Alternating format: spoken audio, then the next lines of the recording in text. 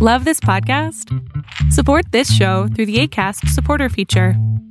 It's up to you how much you give, and there's no regular commitment. Just click the link in the show description to support now.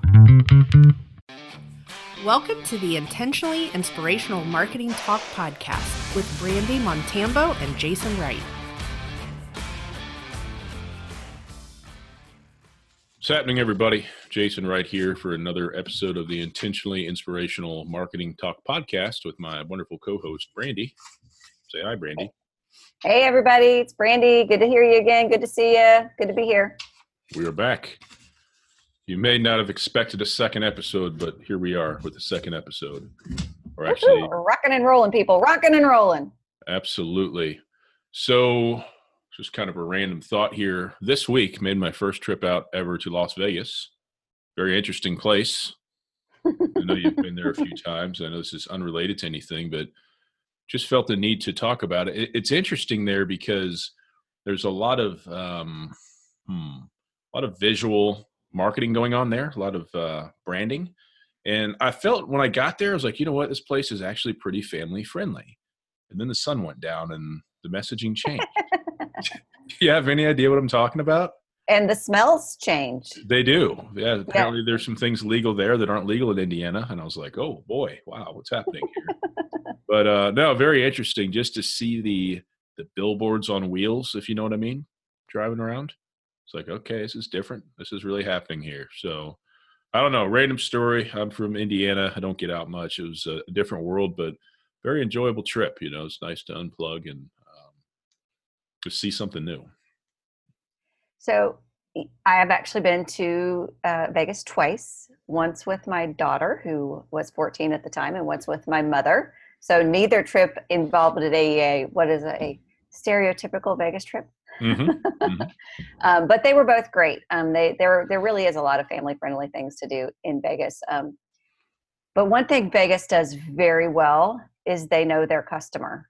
Mm-hmm. So when Vegas does marketing on the cars that drive by or the people on the street in their Vegas showgirl outfits or during the day in the superhero outfits, they know their customer. They know what people want to see. And I have to interrupt you. That superhero thing was them? I thought that was like other people like me just screwing around. That was actually like intentional?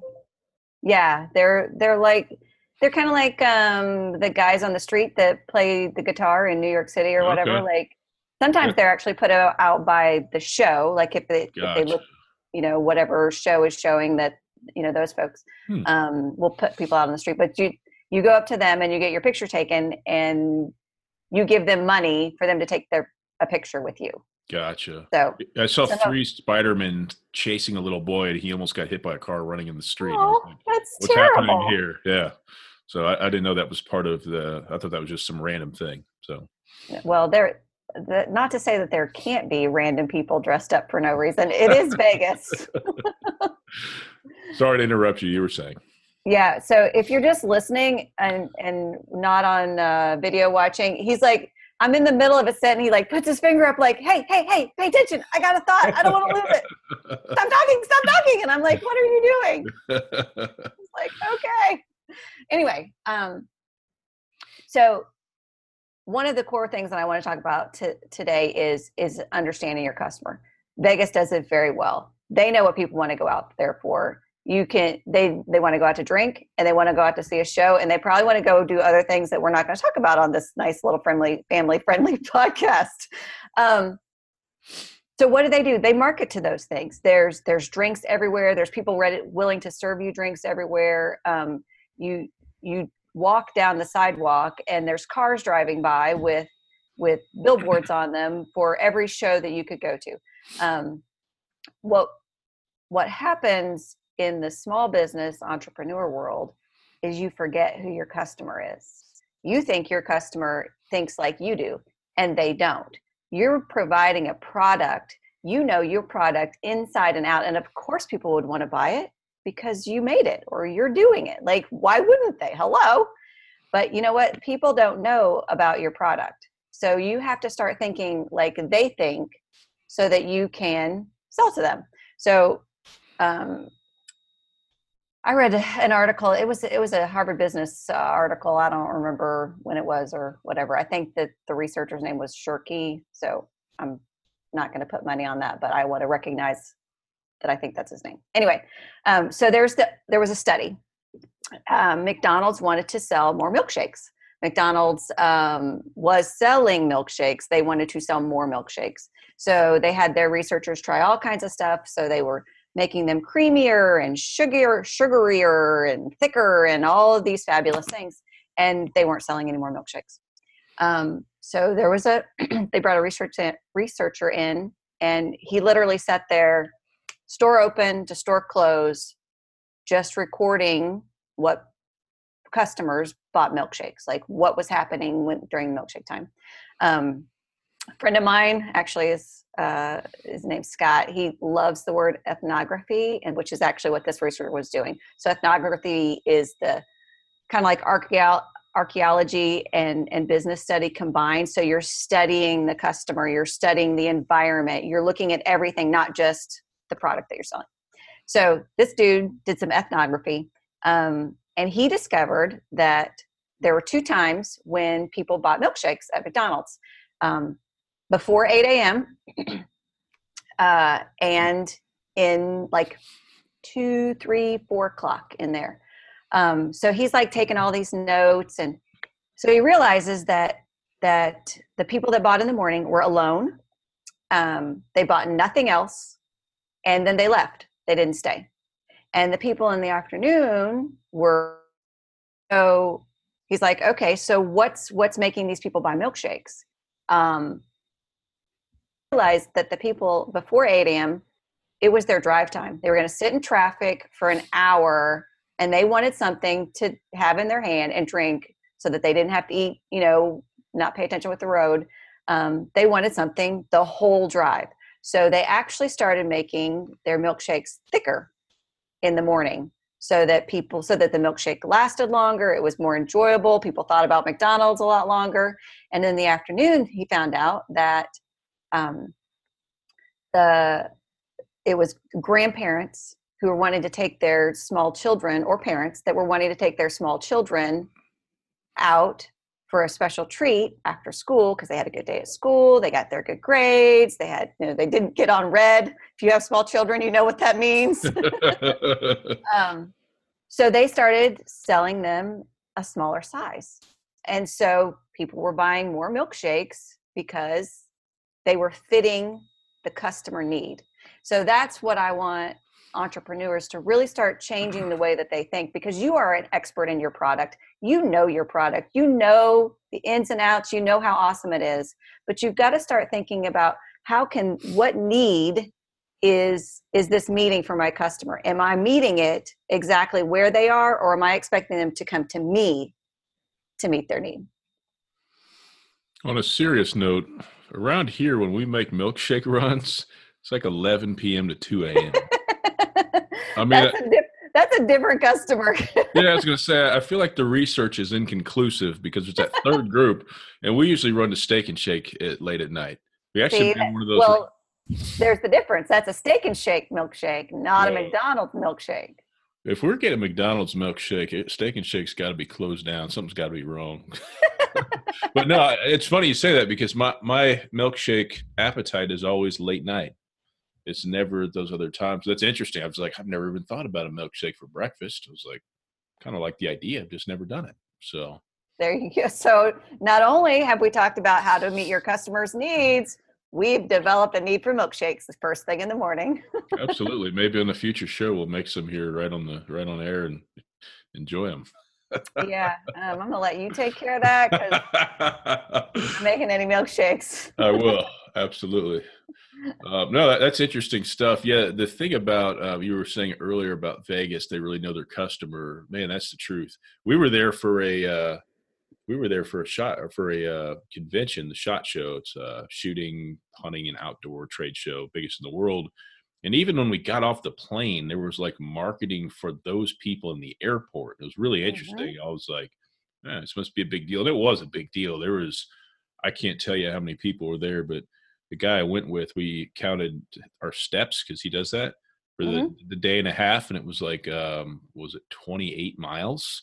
And Wow. I don't normally walk anywhere, so like things were hurting, joints, my hips. I was like, how old am I? But it was nice. But yeah, I mean, different parts of the same piece of the strip. There was definitely marketing for every different person, and I'm sure they got what they wanted out of everybody. So super interesting from that perspective. Yeah, I was actually in the Dallas airport last week, and I had not seen this before, but so I can't remember the brand name. I'd like to do a shout out because I really like their marketing, but it was a stand-up desk, a platform you put on your desk, and then when you want to stand up, it literally raises up a foot or whatever. Yep. And so they had made this little business work area inside of the airport with all of these stand-up desks, and there was actually a salesperson there selling their stuff. And I was like, this is perfect. Like half of the travelers are business people, and they all need a plug-in to sit down and work on their proposals or whatever it is that they need to work on. So you're giving them exactly what they need. They need a space where they can work, where they can plug in their laptop, and you're showing off your product while you're meeting their need. It's all about meeting the customer's need. Where are they? How can you meet them there? Yeah, and they're giving value before they're asking for the sale. It seems to be a lost concept. If you take away nothing else we say, try that, because that'll go a long way for you. Absolutely. Once in a while I'll get this weird itch, and I'll just find I hope this doesn't backfire. I don't think it will, but I don't want to send the wrong message, but I'll just get a hold of a company and just do some marketing stuff for them for free, just for no reason. And I did that recently to another podcast person, actually help them out with some marketing and stuff. But I was like, they're not going to be able to afford what they need from me, but I'm just going to just tell them what to do and just not do it for them, but just kind of tell them what they need. So it's good stuff. I don't know why I'm talking about that. My mind's derailed momentarily, but good stuff. It was a need, and you were serving it. So there you go. It actually does apply in the aspect that you saw a need of someone else, and that this person may not be your customer today, but he might in the future. They might you might need a cross service or to refer you or him to somebody else. Like when you start meeting people where they are, crazy things happen that you can't imagine. Absolutely. I agree. Good stuff. So who do you think we should go after for our first guest on the show? Do you get any ideas? Well, you can't say anyone political because that's going to ruin half of our audience right there. So we're just going to drop all that off. Let's see. I'm going to go with Elon Musk. You think he'd give us give us some of his time? We can try. I'll reach out to him. See if we can. If you don't make the ask, the answer is no for sure. Absolutely. Like Brian Scudamore, one of my first guests, he owns Ordinary to Extraordinary, O2E companies. They own 1-800-GOT-JUNK and a bunch of other home service franchise. I think they're probably $500 million a year company by now, but he one of the most powerful things he ever told me on the podcast was if you don't ask, you can't get what you want. He said it's the power of just asking. And he declared that he was going to go on the Oprah Winfrey show back in the day when it was still on, and he spoke that into existence. And nice. He simply got a hold of her people and asked. They were like, okay, and he got on. So yeah, you have to. The worst. I mean, and I'm just going on a tangent here, but good luck stopping me. When you so wait. If I hold my finger up, that doesn't work. I'm just going to look away. I'm just going to look away and keep talking. Personality's too strong. But it doesn't matter what you're doing in business or in life. Well, there's always exceptions, but let's be realistic here. The worst thing that's going to happen to you in most situations is you're going to end up where you already are. Obviously, if you're juggling grenades and something goes wrong, you're probably going to die. That's the one-off. I'm not talking about that. Note to the listeners, please do not do that. We are not promoting juggling real grenades. Yes.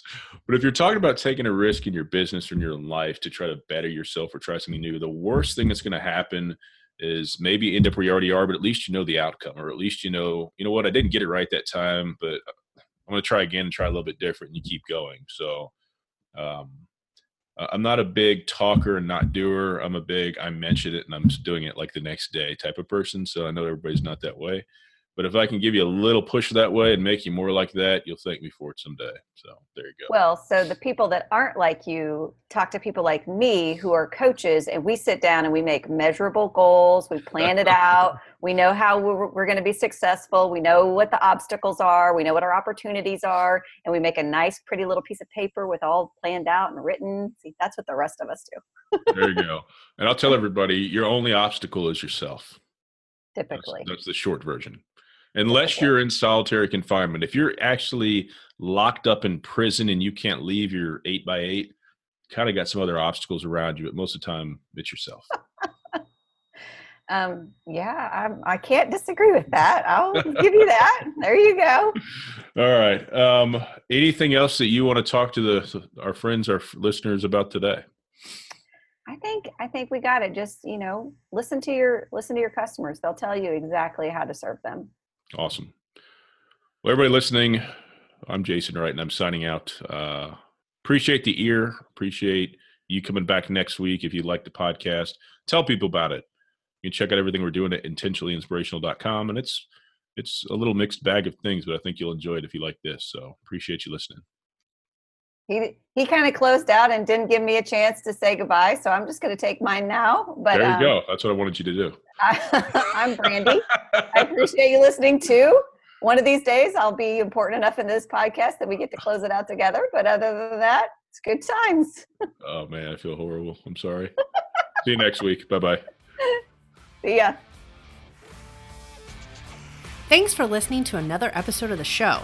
To keep up with everything that we're doing, check out intentionallyinspirational.com. Until next time.